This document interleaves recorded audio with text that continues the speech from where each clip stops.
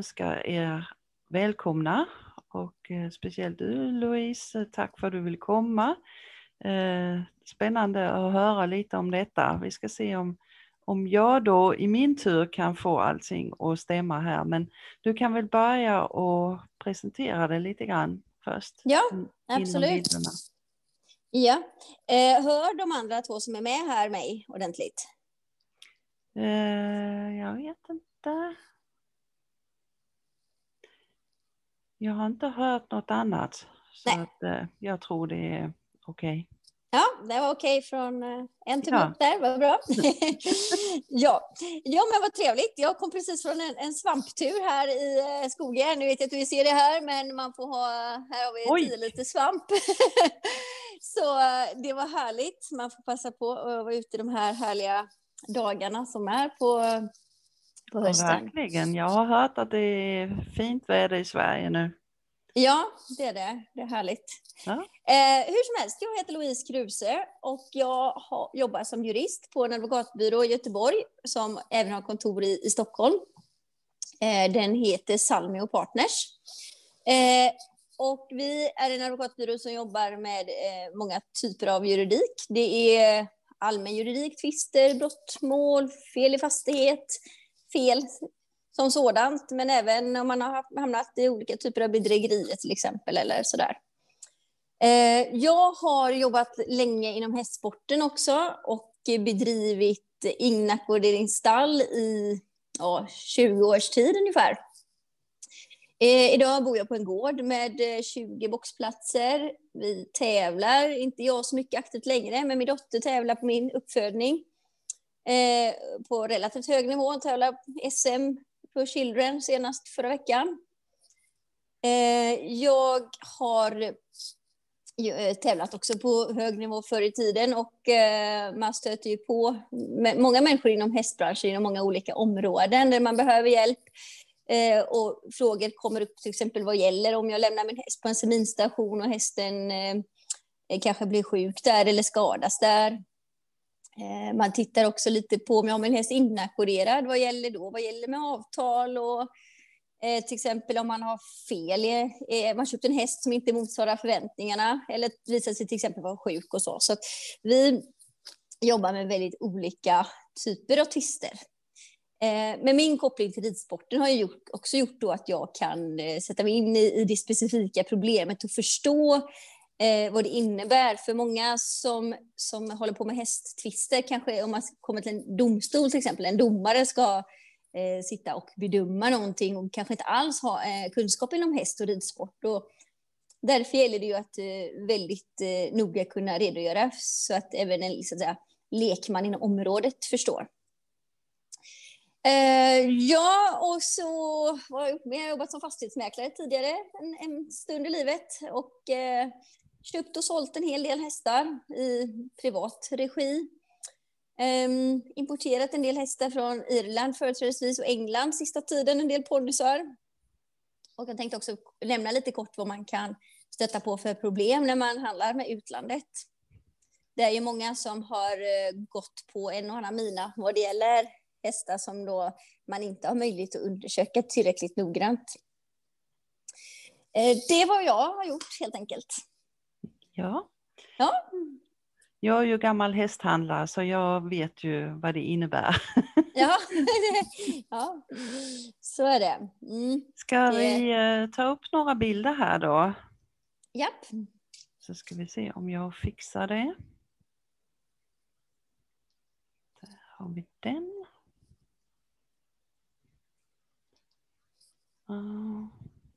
Ska vi se så jag får upp det.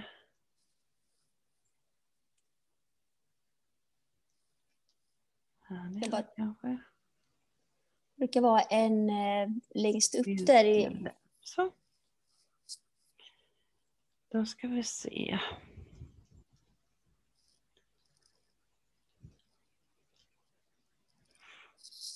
Det brukar vara en allra längst upp i listvyn där, en sån liten ruta med en pil i. Om man vill ha det helskärm. Är det inte helskärm för er nu då?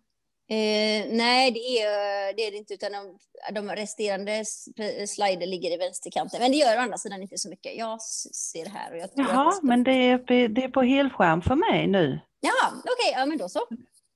Yes, där ser ni hur jag ser ut när jag ser sådär aggressiv ut. Som man kanske förväntar sig ibland av en jurist eller advokat, att man ska liksom kämpa för någons rätt och att det ska handla om rättvisa. Nu är det ju inte alltid rättvisa det handlar om i domstol och så, utan det handlar om kanske vad så i lagen och vad man har förväntat sig kring till exempel ett hästköp. Om vi går på bild 2 här. Så om du trycker fram bild 2 där också kanske, Anne. Alltså jag själv har en bild uppe på hundar och en häst. Men... Ja, då så. Ja, det har jag också nu då. Okej. Ja, det är bara på min skärm här som det inte kommer upp. Men då drar vi den.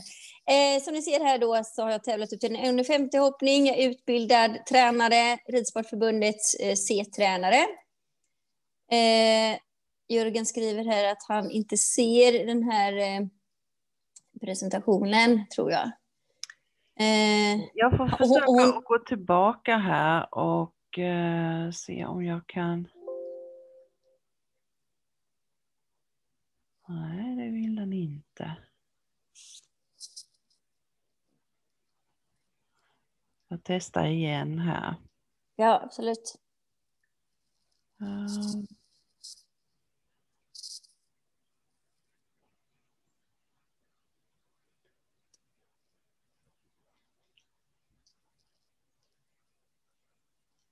Här har vi i alla fall så jag ser den där ute. Här ser ni min skärm i alla fall.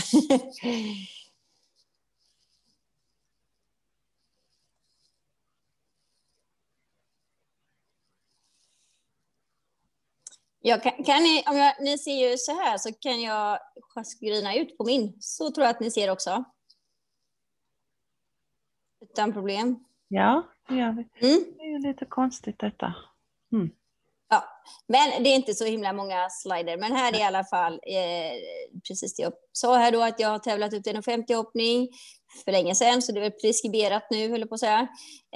Utbildad tränare, Ridsportförbundet, C-tränare i hoppning, barnbyggare. Jag är inte aktiv som tränare eller barnbyggare på det sättet nu för tiden, för jag jobbar med så mycket annat. Sen driver det inackorderingsstallet med 20 hästar, och det är beläget i Lerum, ett par mil utanför Göteborg. Och sen har jag också lite uppföljning av Rhodesian Ridgeback, det är det på bilden här. Om vi tittar på den här, ska jag bara bläddra ner också här. Så här har vi alltihopa. Hästjuridik, bilden hästjuridik har jag satt som en liten rubrik här. Och då har jag tänkt att prata lite om uppställningsavtal, köp och försäljning av hästar, uthyrning av stallplatser och förmedling av hästar. Finansiering, alltså vilka frågor kan vara kopplade till hästjuridik. Och det kan ju vara många olika saker. Det kan vara finansiering av en hästgård till exempel. Det kan vara bygglov inför att bygga en hästgård. Det kan vara olika tillståndsprövningar och tillstånd man måste ha för att bedriva verksamhet och handel med djur och foder. Och sedan är det då försäkring och skador som kan uppstå i hanteringen med hästar.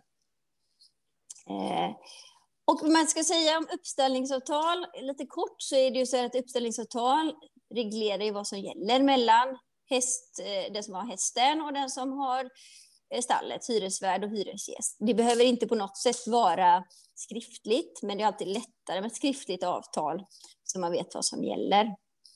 Det som är viktigt och i ett avtal är ju naturligtvis att statuera vad gäller angående vilka tjänster ingår, vad är priset och vad uppsägningstid. Det är oftast de viktigaste delarna man ska tänka på. Men framförallt också vad har hyresvärden rätt att göra och vad är respektive parts ansvar. Alltså så ett avtal statuerar parternas respektive ansvar. Och det är ju inte så ofta det råder tvist om uppställningsavtal, vad som egentligen ingår. Och huvudregeln i svensk rätt är att man kan ha rätt att avtala om i princip vad som helst. Just nu har jag ett rätt intressant ärende faktiskt. Och där är det en motpart som har ett inackorderingsstall, som hävdar att hästen som stod i boxen har bitit på en box så att det är onormalt slitage. Och nu har hon skickat en räkning till hyresgästen som vill att hon ska betala den här bitmärket i boxen. Och det är naturligtvis väldigt svårt att avtala när man pratar om hästar och stora krafter och så. Vad är normalt slitage i en box och vems är ansvaret? Och det är ju sånt som man då får tolka vad gäller. Är det ens möjligt att avtala om sådana saker? Uppställningsavtal för övrigt, det är ju, nu tar vi det lite snabbversionen här, lite snabb light-versionen. Det är ju också där vilka rättigheter man har till en specifik box, om det ingår tjänster eller om man bara hyr en ren kallhyra. Och det är ju det som regleras i avtalet. Sen är det ju så man kan reglera, jag har sett uppställningsavtal som är på jättemånga sidor, men då kan man också titta på ibland om det är skäliga villkor i avtalet. Och det är inte alltid att det är skäliga villkor, utan man kanske som lekman har gjort ett eget avtal som man tycker är jättebra, men att det kanske inte är skäligt, så att när det väl kommer till kritan så gäller inte det ändå. Vad det gäller köp och försäljning av hästar så skiljer sig lagstiftningen lite åt beroende på om man jobbar professionellt och säljer en häst som firma, alltså genom sitt företag, eller om man säljer hästen som privatperson. Och det är ju olika lagstiftningar som gäller för det här. Och anledningen till att man har olika lagar för detta är ju att hästar och levande varelser klassas som helt enkelt en vara i lagens mening. Så att det spelar ingen roll om man till exempel har köpt ett kylskåp eller en bil eller en häst, det är liksom samma lagstiftning.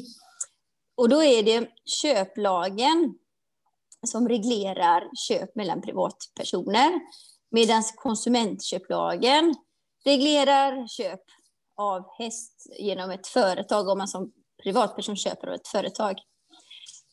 Och anledningen att det är skillnaden här har ju helt enkelt med vilka garantier man lämnar och vilka rättigheter och skyldigheter man har som företagare att handla med hästar till exempel. Och också om det visar sig bli fel så finns det en helt annan bevisbörda. Och när jag säger bevisbörda, då är det så här att i regel om man går till en affär, man köper en jacka och så går dragkedjan sönder efter en vecka. Då är det ju så här att då går man tillbaka till affären och säger den här dragkedjan motsvarar inte mina förväntningar, det är trasigt, jag reklamerar felet. Och då är det så här, om man har köpt ett företag, då är det företaget som ska liksom bevisa att det här inte var fel från start. Och då ersätts en ny jacka eller en ny dragkedja i regel direkt. Men köper man någonting begagnat av någon så kan man inte säga kanske att dragkedjan gick sönder. Man kan säga det, men då har inte säljaren ett ansvar att bevisa att det här var trasigt innan. Utan då ska den som har köpt någonting bevisa att det har varit ett fel. Så att bevisbördan blir helt enkelt olika beroende om man köper av en näringsidkare eller om man köper av en privatperson. Så att många gånger när man köper av en näringsidkare och det visar sig vara ett fel rätt så snabbt efter man har köpt någonting, då är det helt enkelt företaget som ska ha bevisat att inte felet fanns där innan. Så att det är lite, många gånger kan det vara lite tryggare att köpa av ett företag. Då har man lite mer på fötterna. Det sker dock många köp mellan privatpersoner. Och det finns också vissa paragrafer i köplagen som gör att man liksom ändå kan komma ur ett avtal eller att man kan hävda att det är fel. Vi kan gå vidare lite och visa just köp och försäljning av hästar, hur det påverkar, hur det kan gå till. Det är oftast där det blir lite tvister i hästsammanhang. När man har köpt en häst, man har förväntningar, den har marknadsförts på ett visst sätt och sedan visar det sig att att den inte funkar för ryttaren eller att den har kanske gamla skador som ger sig till känna. Om man tittar på det här med olika tillstånd för att bedriva verksamhet, så är det ju någonting som inte gemene man behöver kanske tänka på, utan det är mer ett tillstånd om man själv avser jobba inom hästbranschen och bedriva yrkesmässig försäljning av hästar, eller att man har hästar yrkesmässigt hemma hos sig helt enkelt och hyr ut platser, då behöver man ju tillstånd. Och tillstånden söks hos Länsstyrelsen. Så att hästjuridik som sådant finns ju kopplat till många tjänster också, som till exempel tränartjänster, förmedlingstjänster. Man hyr en lokal, så att hästjuridik är ett samlingsbegrepp egentligen för väldigt, väldigt många typer av grejer du kan komma i kontakt med i vardagen. Bygglov till exempel, det ser jag många gånger på forum på Facebook bland annat, att man tänker bygga ridhus och så får man ifrån kommunen, och då är det ju frågan om det är bygglovsbefriat bara för man har jordbruksfastighet till exempel. Och ibland är det och ibland är det inte det, utan det här har ju kommunerna väldigt mycket att säga till om. Så att det finns mycket tillståndsfrågor kopplade till hästverksamheten, skattefrågor, att man ska betala till exempel moms på uthyrning av stallplatser och så. Skatteverket börjar intressera sig för hästverksamhet, eftersom då hästverksamhet omsätter väldigt mycket pengar. Det är ju ett uppmärksammat mål som pågår nu mot en tränare i Sverige, och där görs det ju gällande att han har gått miste om stora intäkter på grund av att Ridsportförbundet har dragit in hans tränardiplomering. Jag tänker med tillsammans med tränarlicensen. Och det är ju stora pengar som har nämnts där. 2,5 miljoner kronor läste jag någonstans. Och det är klart att det är ju pengar som flera tränare i Sverige kanske drar in om året. Och hur dessa redovisas kan ju också ha ett juridiskt intresse. Som jag sagt här, nu går jag vidare här på nästa slide. Olika lagar här. Det är köplagen som man kommer i kontakt med. Konsumentköplagen. Det är om man som då privatperson köper någonting av en näringsidkare. Köplagen gäller mellan 2 privatpersoner och oftast när 2 företag också handlar med varandra. Hyreslagen kan vara intressant om man hyr stallplats. Skadeståndslagen. Om det händer saker i hanteringen med hästen, att hästen eller ryttaren vållar skada. Man rider ut med sin häst, krockar med en bil eller blir påkörd av en bil till exempel, vad gäller. Eller att man som hyresvärd, man har stall, man ska leda ut en häst i hagen, den kommer lös, springer ut på vägen och kanske förolyckas, vad gäller där. Och sen har vi då avtalslagen som täcker in många typer av avtal som sådana. Så att sådana här, som ni ser här då, så kommer man i kontakt med väldigt många olika typer av lagar. Och det är naturligtvis inte lätt att veta vad man ska vända sig om man hamnar i problem. Men oftast är det framförallt då avtalslagen, till exempel uppställningsavtal. Det är det man avtalar, avtalslagen och köplagen och eventuellt konsumentköplagen man kommer i kontakt med när man köper med hästar och man kanske har sin häst uppstallad.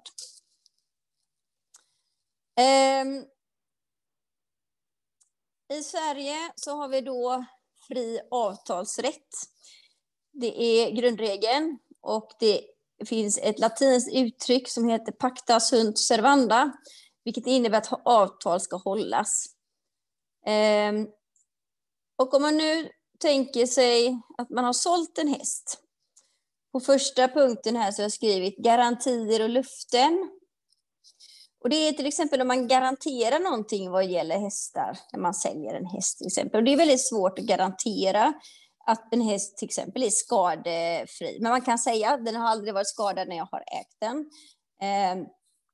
Och om man lovar någonting som till exempel då en garanti, då är det någonting som köparen av en häst kan förvänta sig. Jag hade ett ärende för ett par år sedan där säljaren hade uppgivit till exempel att det var en perfekt mor- och dotterhäst. Den var jättesnäll och den skulle vara väldigt lämplig för ändamålet som mina klienter då hade köpt hästen för. Sedan visade det sig att hästen gick inte att rida, den stegrade sig och var ytterst ovillig. Och lite närmare research på den här hästen så visade ju sig att hästen hade varit bångstyrig i stadie och inte velat gå generellt sett. Detta är ju väldigt lätt idag. Många skriver bloggar till exempel och gör riddagböcker som är offentliga. Så med relativt enkla medel kunde vi få fram att den här hästen hade varit svår innan. Samtidigt då som säljaren hade sagt att den här hade varit en perfekt mor- och dotterhäst. Det visade sig så, det blev så att parterna träffades i tingsrätten, och det är klart, om man då sagt att den ska vara så här och det finns bevisning som styrker att så här inte har varit fallet, så fick ju säljaren i det fallet betala tillbaka en del av köpeskillingen. Hästen vid det tillfället var redan borttagen på grund av andra saker, men säljaren fick alltså betala tillbaka pengar i detta fallet. Så man ska passa sig lite för vad man lovar om man inte verkligen kan stå för det. Men en garanti och löfte kan ju också innebära också att man talar om precis allting man känner till om hästen. För det är ju också så att hästar kan ju fungera olika med olika typer av ryttare beroende av kunskapsnivå. Om man tittar på undersökningsplikten så är det så att som köpare av en häst så har man ju en skyldighet att undersöka varan, och alltså hästen. Och det är ju väldigt viktigt att titta så mycket som möjligt. Och idag finns ju jättemånga tekniska hjälpmedel, till exempel röntgen, ultraljud. Och man gör i regel många mer undersökningar idag än vad man gjorde förr. Men undersökningsplikten egentligen omfattar bara liksom en grundundersökning baserat lite på vad säljaren säger. Men däremot säger säljaren till exempel att hästen har varit halt på vänster framben vid flertal tillfällen, ja, då utökas undersökningsplikten av köparen att kanske kontrollera varför den haltan kan ha funnits. Vilket i det fallet kanske gör att det fordras en röntgen eller så för att säkerställa innan köp att hästen är okej då, liksom, och att det inte är något annat bakomliggande fel. Så undersökningsplikten är alltså olika från fall till fall. Sen tittar man också naturligtvis på vilken typ av användningsområde man ska ha hästen till. Och i de här standardavtalen som finns på de flesta som används frekvent är ju då att man köper en häst i befintligt skick. Men även den här befintligt skick-klausulen som finns är ju ändå att om hästen är sämre än vad man kan förvänta sig i förhållande till användningsområde, hur den har marknadsfört och tidigare resultat, då kan det ändå vara ett fel. Så att om man skriver en befintligt skick-klausul så innebär det inte att man inte har rätt att åberopa fel. Här har vi lite snyggt här, och vad man gäller då när man köper häst i Sverige respektive utlandet. Och då tittar jag framförallt på lagen. För grundregeln är att den lagen i det land där man köper hästen, det är den lagen som ska gälla. Och jag har en irländsk flagga här och en svensk flagga här. Och det ska alltså symbolisera att köper man en häst från Irland och det visar sig bli problem med hästen, så ska den naturligtvis reklameras till säljaren. Samtidigt så är det irländsk lag som ska tillämpas på avtalet. Och då kan det ju bli väldigt svårt, för då innebär det att man måste driva en process mot någon i Irland, och där kanske man inte har tid, kunskap eller pengar att driva det. Man kan dock avtala om att man ska ha ett annat landslag. Så till exempel jag kan avtala med en irländsk säljare att svensk lag ska gälla på avtalet. Inte jättevanligt, men man kan tänka på det att man har inte alls samma möjligheter att reklamera och driva en process om man inte köper en häst i Sverige. Reklamation ska man alltid göra så fort ett fel upptäcks. Många väljer allt för ofta då att inte reklamera direkt. Och även om man inte vet direkt vad felet är, så bör man göra en reklamation till säljaren att hästen har något fel, och jag kommer undersöka det vidare för att se om det är ett dolt fel som har funnits tidigare eller om det är ett fel som uppkommit nu. Så reklamationen är jätteviktig, att man gör den i god tid så snart man har upptäckt ett fel. Här har jag också skrivit bevisbörda återigen, och regeln nummer 1 är ju då att den som påstår någonting ska bevisa att felet ligger där. Och det är alltid fråga om vilken lag. Först tittar man, var hamnar man någonstans, vilken lag ska gälla, har jag reklamerat och vem ska bevisa att ett fel föreligger. Och idag använder man ju sig av sakkunniga, och sakkunniga inom hästsporterna är naturligtvis veterinärer, det är tränare och det kan även vara någon annan med nära anknytning till hästen som kan gå i god för vissa saker. Det beror på lite vad man ska bevisa med det, men det krävs alltid att man har en sakkunnig som uttalar sig om felet.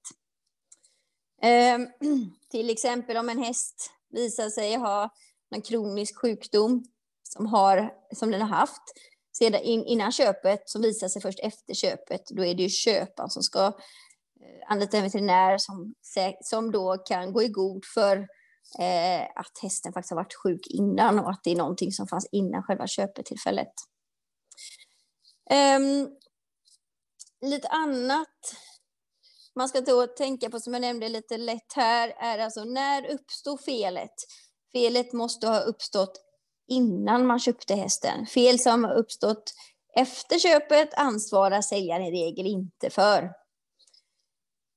Vem som bär ansvar för att bevisa att fel föreligger? Ja, precis som jag sa här, det är oftast den som påstår någonting. Och också så tittar man på, har felet reklamerats i tid? Om man väntar med att reklamera alldeles för länge, då har man liksom försatt den tiden och det är svårt att göra gällande fel ju längre tiden går. Sen är det också väldigt viktigt att felet i sådana fall ska också inverka på köpet. Och det är ju så att om jag letar kanske en häst som går medelsvår hoppning, 1,30 hoppning till exempel, och hästen har fel så den inte kan hoppa alls, ja då har det ju inverkat på köpet, för min intention var ju att köpa en tävlingshäst. Däremot har jag köpt en hobbyhäst som sen inte vill hoppa 1,30, då har ju inte felet inverkat på köpet, för då har ju inte det haft någon betydelse i sig. Och det här med befintligt skick gick jag igenom alldeles nyss, men jag kan också säga det att en vara då anses felaktig om den är väsentligt sämre skick än vad köparen med hänsyn till pris och övriga omständigheter med fog kunnat förutsätta. Så att visar det sig att det är mycket värre än man tänkt sig helt enkelt, så är det fel trots att man har köpt den i befintligt skick. Sen har vi lite bilder här bara och lite frågor tänkte jag också. Nu har vi tagit lite kort här bara, väldigt kort och snabbt. Nu vänder jag tillbaka här, nu har inte den här presentationen längre. På om det är någon av er som lyssnar eller om Ann har egna frågor att ställa just med anledning av hästjuridik. Så välkommen. Ja. Ja. Ingen som... Annars kan ni skriva där i chatten om ni har några frågor. Nej, jag har ju förstås gått igenom en del eftersom jag har handlat med hästar, så att jag vet ju ganska mycket, men det är ju många som inte tänker på just det här du pratade om sist, att det är svårt att frånskriva sig allt på en häst. Och det kan ju kännas lite konstigt egentligen, för att som du också säger att man vet ju inte vad som är bakom hästen, om man kanske säljer den som avelssto för att den har skadat sig eller så, och sen så får man den tillbaka för att nej, men den går ju inte att rida. Alltså det är en jättesvår förhandling där. Ja, och i de lägena så tycker jag att det är bäst att vara fullständigt transparent med vad hästen är avsedd för. Och att man nu kommer mina hundar börja tokskälla här, min sambo kom hem, jag bara flyttar på mig här. Att man är väldigt tydlig med vad man helt enkelt användningsområdet för hästen. Jag hade ett avelsto, eller hon var inte avelsto, men hon var väldigt svår i ridningen. Hon hade bra stam och hoppade fantastiskt fint. Och jag Tyckte inte att den var lämplig att rida på dock, men avelsvärde fanns den då. Och då skrev jag in det i kontraktet att den här säljes till avel. Och då hade jag lätt bara att hänvisa till kontraktet. Däremot så skulle man kunna tänka sig att jag hade kunnat hamna i lite trångmål om man har skrivit att den är ett avelsto. Och sen visat sig hästen till exempel infertil och inte alls funkar som avelsto. Då har jag ju ett problem att jag har sålt en häst för avel som inte duger till avel. Nu gjorde den ju det, men det är ju också ett riskmoment. För det vet man ju faktiskt inte om det blir något eller inte. Nej, precis. Det är så ovisst med de här hästarna. Mm. Nej, och sen är det ju det att allting kan ju missförstås. Vi har ju olika sätt att se på saker. Till exempel så sålde jag en ponny som jag hade fått tillbaka från en ridskola. De sa att den blev halt när den blev mycket använd. Mm. Och då sålde jag den som barnponny. Alltså i mitt huvud så var ju barnponny, det var att den skulle gå några skogsrunder ibland och barnet kunde skritta trava typ. Vilket jag förklarade för föräldrarna att den här ponnyn hade inte räckt till att träna varje dag. Så att därför fick de köpa den billigt. Men det hade de missförstått och skulle ut och tävla med ponnyn. Jag tror jag sålde den för 7000 kronor eller något sånt där. Och då menade de på att då hade de köpt en ponny som kunde tävla och så vidare. Och så vidare. Mm. Och den fick jag åka i tingsrätten på. Och där är ju, som du säger många gånger, de som sitter där är inte hästkunniga. Ja, vad menar man med en barnponny? Mm. Och där var tvisten där. Mm. Ja, och det är där som det kan bli så himla tokigt. Jag skulle bara säga här vad vi ser här. Köparen går ska ses över, vet du mer om det? Ja, jag ska svara på den frågan alldeles strax här. Ja, i alla fall, jag fick en fråga här som jag såg i chatten. Men jag ska kort nämna där, bara precis kommentera vad du sa där. Och det handlar ju väldigt mycket om vilka förväntningar man har. Och det är det ju också vilken kunskap om man hamnar i tingsrätten. Vilken kunskap har domaren till exempel? Och vilket kunskap har ombuden? Och det är därför det är viktigt med ett ombud som kan häst om man hamnar i den här typen av tvister. Och det är ju därför det blir så, som jag sa, jag har ett mål nu i tingsrätten där det här med min klient som har köpt eller haft en häst innakod. Det påstås att hästen har gnagt på träet i en box.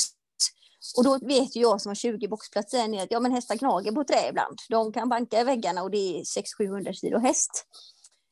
Och i min värld, med den erfarenheten jag har, så handlar det framförallt om normalt slitage. För en domare som inte kan någonting häst vet ju inte vad normalt slitage är. Och jämför man då med en hyresrätt, om man har hyrt en hyresrätt och så har man gjort hål i väggarna, då ska ju det återställas. Men en hästbox blir ju liksom helt annat. Och det gäller ju att man verkligen har koll på de här olika delarna. Mm. Jag fick en fråga här på chatten och det här med att köplagarna ska ses över vad det gäller djur. Det är ju framförallt att man kanske inte kan jämföra alltså med en levande varelse med en fysisk fast vara. Det är ju skillnad om du köper en häst som har sina egenheter, van vid speciell ryttare, van vid speciellt foder, van vid det ena med det andra. Medan en sak, den står ju där den står. Liksom. Pluggar du in ett nytt kylskåp i en kontakt så spelar det ingen roll om du ställer kylskåpet hemma hos dig eller hos grannen. Liksom. Däremot så kan ju hästar och hundar ha helt andra förutsättningar. Och därför har man jobbat länge, framförallt inom hästföretagen. Det har också varit med lite grann tidigare att göra om så att lagar inte ska gälla på djur på samma sätt. Jag sålde en ponny för ett tag sedan som jag vet att han kunde vara lite egen och strula med att gå från gårdsplanen till exempel. Men när jag red ut, eller min dotter som är duktig red ut, aldrig några problem, utan han gick med oss, han visste vad som gällde. Vi sålde den och jag sa att han kan ha sina egenheter. Jag var väldigt tydlig med det.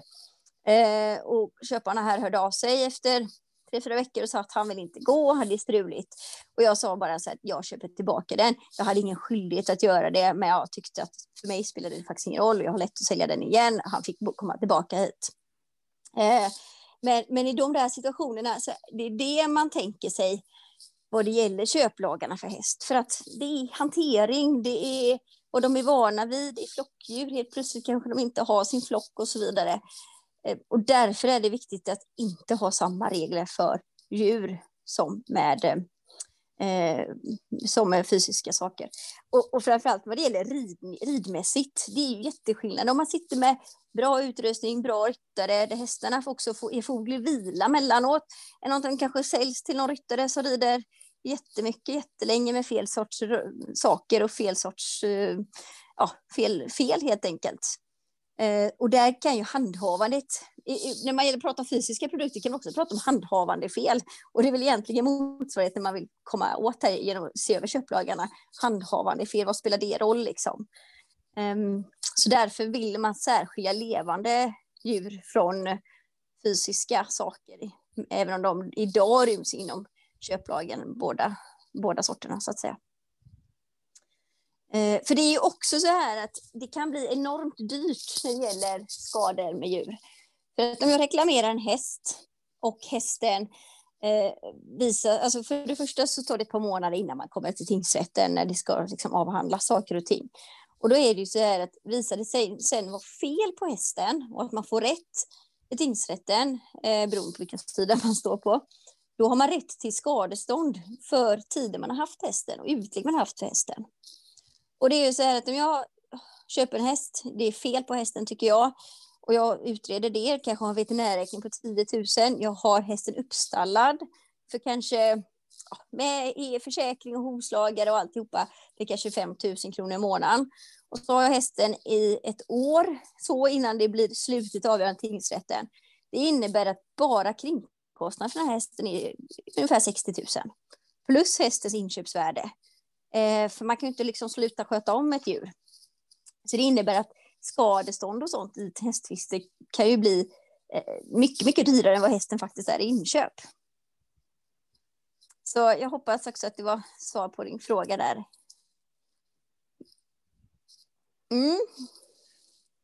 Jag har en liten fråga till som jag aldrig har riktigt kunnat reta ut. Jag vet inte om du kan det. Ja. Men som handlare så har man ju oftast bytesrätt. Jag hade det också. Att om folk inte var nöjd med hästen, ja men då kunde de byta den till en annan. Och det var vissa som använde sig av det. Men jag hade ju ett tillfälle där hon sa att hon ville inte byta hästen för att hon hade inte tillit till mig längre. Eftersom jag hade sålt en häst till henne som inte var som hon förväntade sig. Vad har jag som säljare rättighet där? Ja, där har ju ni två avtalat då om bytesrätt. Så att om inte hästen passar så ska hon ju i första hand få byta hästen. Men hon har ju ingen rättighet att istället få bryta avtalet, att få pengarna tillbaka. För sådana fall så skulle det stå bytesrätt alternativt häva köpet. Däremot då om hästen skulle ha de här väsentliga felen, om hästen skulle ha ett så stort fel att det skulle vara grund för hävning, då har hon ju rätt att häva köpet och få pengarna tillbaka. Men om bytesrätten är ju mer light-version, om man tycker jag tar hem den hästen, jag köper den, var inte riktigt vad jag förväntat mig, jag vill byta den mot någonting annat. Medan häva köp på grund av fel, då blir det ju så väldigt mycket mer. Då ska man ju då ha reklamerat i tid och hästen ska liksom inte uppfylla förväntningarna och det ska strida mot vad ni har avtalat och hela den här biten. Så att man kan inte säga att bara för att hon inte har något förtroende så har hon inte rätt att få pengarna tillbaka. I sådana fall hade hon fått stämma dig på att hästen inte var, att det var fel på hästen helt enkelt. Och då skulle hon ju bevisa, beroende på hur lång tid det hade gått då, att hästen var behäftad med fel och att det var avgörande för köpet.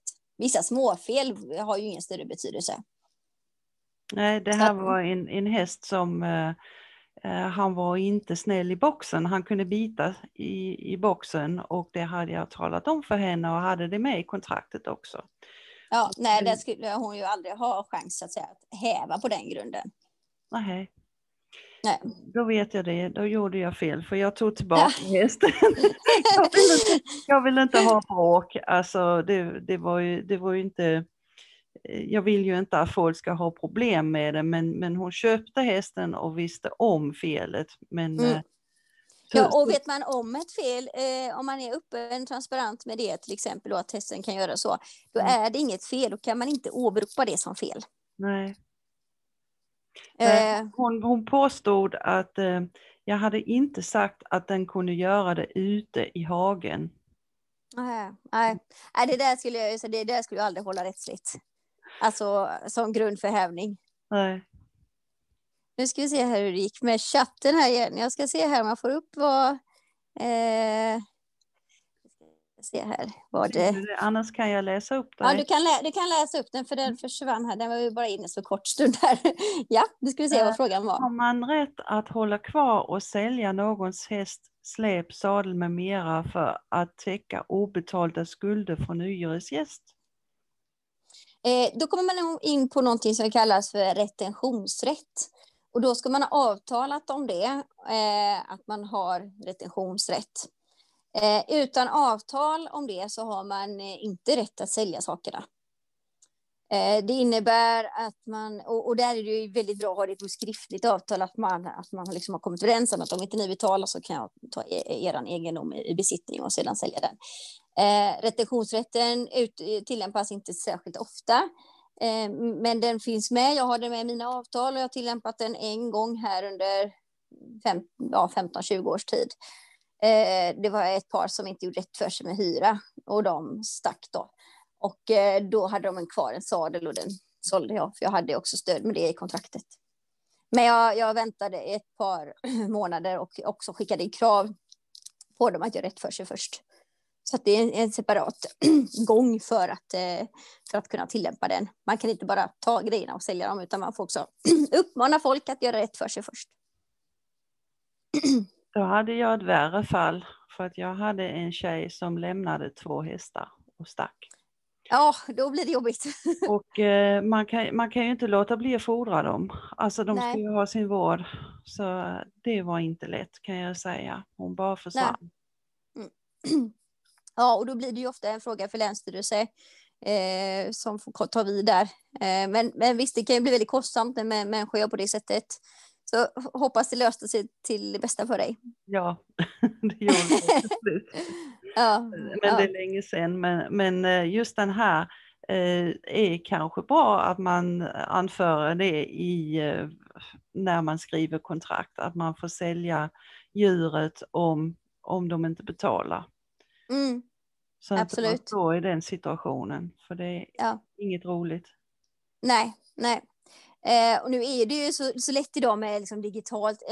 Jag tänker just inte bara på att behålla egendom, men det är så lätt med digitalt. Till exempel om hästen blir allvarligt sjuk, och man som stallägare ser det och man ringer kanske, nu har inte vi haft något fall här kan jag poängtera, men att man har kanske med i kontraktet att man har rätt att tillkalla veterinär om man inte får tag på ägaren till hästen. Men idag är det ju lätt, de flesta har ju liksom mobiltelefoner och det är väldigt sällan det blir sådana akuta situationer där man måste gå över hyresgästens huvud så att säga. Men att man också har med det i kontrakt så att det inte blir diskussion om vem som ska ta betalning till exempel.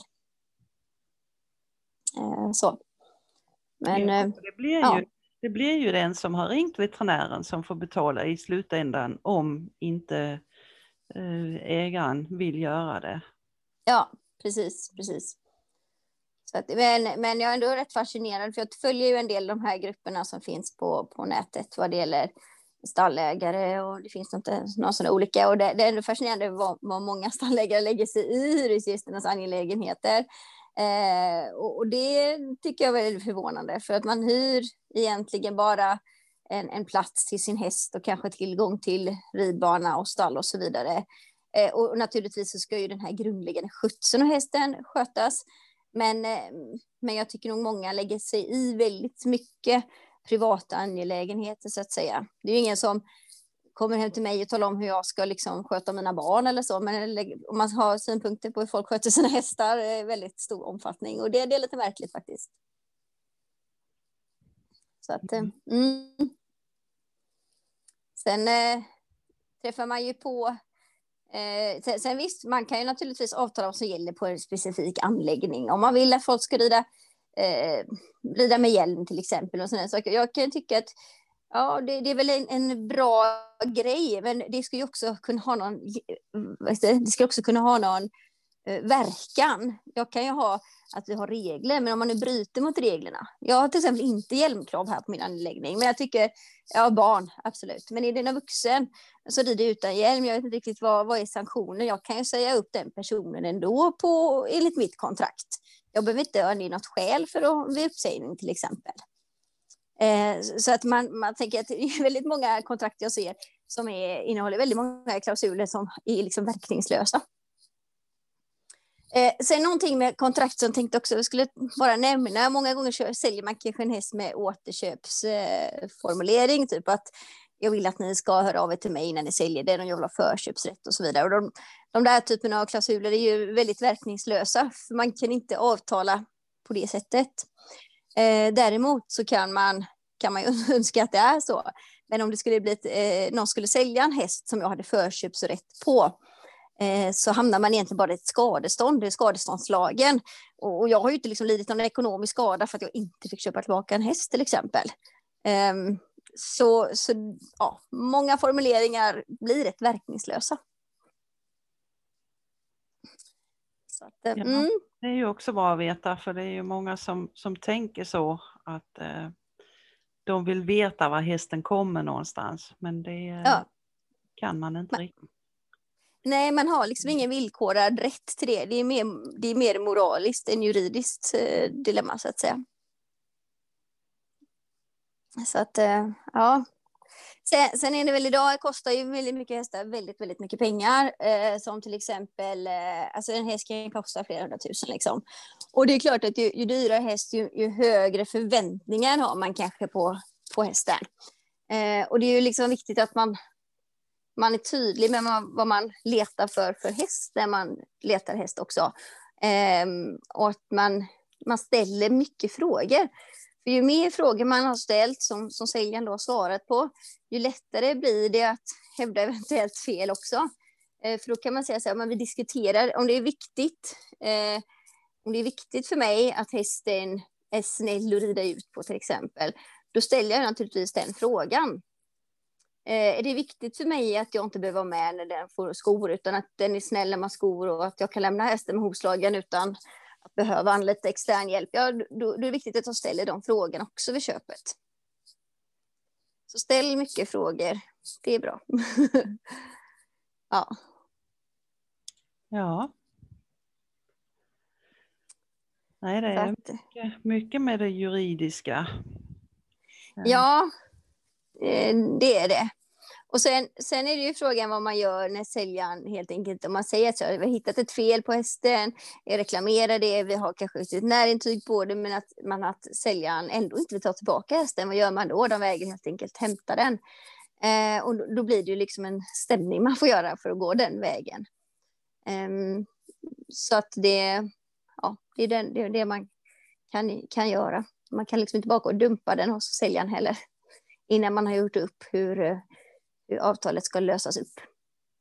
Nej, och det kan ju bli en dyr erfarenhet. Det är ju inte billigt att fordra en häst ju. Nej, precis.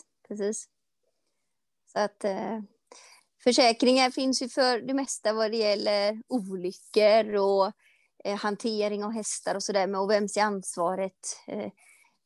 Om jag leder ut hästen som tar betalt för min tjänst att leda ut hästen inom ramen för stallhyran, eller om hästägaren själv leder ut sin häst och skadar sig, vem bär ansvaret då? Och de allra flesta har ju hästen försäkrad och även egen hemförsäkring eller en egen olycksfallsförsäkring och som täcker i de situationerna. Men att man också förstår att det är skillnad på vem hanterar hästen och vad kan det få för konsekvenser. Och ja, det Jag fick en intressant fråga häromdagen som jag inte hunnit titta så mycket på ännu tyvärr, men just vad som hände, där hade man lämnat bort sin häst på civinstation och med tillhörande föl. Och fölet blev smittad på stationen. Oj. Och sedan så dog fölet av sina skador. Och det är ju naturligtvis också en fråga om vem som bär ansvaret i den situationen och vad man har avtalat. Sen hade jag ett ärende för ett tag sedan. Det var rätt intressant faktiskt, för det var en travhäst som lämnas bort för professionell travträning, och där, om man snackar pengar inom ridsporten, så är det ännu mer pengar inom travsporten för lovande hästar. Där hade man kommit överens om att hästen skulle stå på stall, på box. Trots detta så släpptes den ut i en lösdrift med en sån här plåthall, varpå hästen fastnade i plåten och slet upp hela senan och fick avlivas akut. Lovande travhäst, även om den inte har startat ännu, så är en lovande travhäst som hade den startat och varit även lovande där, då kanske man har pratat om miljoner. Och det är svårt att, i de där lägena så finns det faktiskt speciella värderare vad det gäller egendom, och då även för travhästar då. Men då är det ju ett avtalsbrott att man har kanske släppt ut den i en hage den inte skulle gå i. Man släpper ut hästar fel till exempel, och det händer en olycka. Och så det blir bra att ha lite koll på den biten också. Jag hade ju alltid så att jag har ju haft hingst också, att när folk kom med deras sto så var det helt på deras eget ansvar. Just för sådana saker, man har ingen aning om vad hästarna hittar på. Den kan skada sig i boxen också, även om den står inne. Ja, så är det ju. Så att i regel är det ju hästägarens ansvar själv om hästen liksom skadar sig och så. Men har man avtalat om att man ska hålla hästen på visst sätt, om jag har sagt att din hängst får bara stå på box, och så kommer någon av mina stalltjejer och släpper ut en hage med andra lite sådär inte bra, och det blir skador, ja då det är ju mitt ansvar då, som i det fallet. Så sätt. Men ofta är det i alla fall inte så stora problem. Men någonting som också vi kan nämna i sammanhanget, det har varit mycket stölder, stölder och inbrott och den här biten. Och det har ju kanske en del också för fråga vad gäller för mina saker som förvaras hos oss då till exempel. Och det är ju i regel så också att man får ha en egen försäkring för sina egna saker. Sen har vi som upplåtare då en gårdsförsäkring, men den täcker ju oftast inte i de stora. Det finns försäkringar som överlappar varandra, men också att man uppmanar sina hyresgäster att ha egna försäkringar som täcker stöld, och att man ser till att det finns till exempel hemförsäkring. För att ibland får man ju kanske ändå inte ut fulla värdet. En sadel som har ett anskaffningspris på kanske 40 000 kanske på begagnat marknaden bara är värd 20 000 plötsligt, och då står man ändå en stor förlust. Så att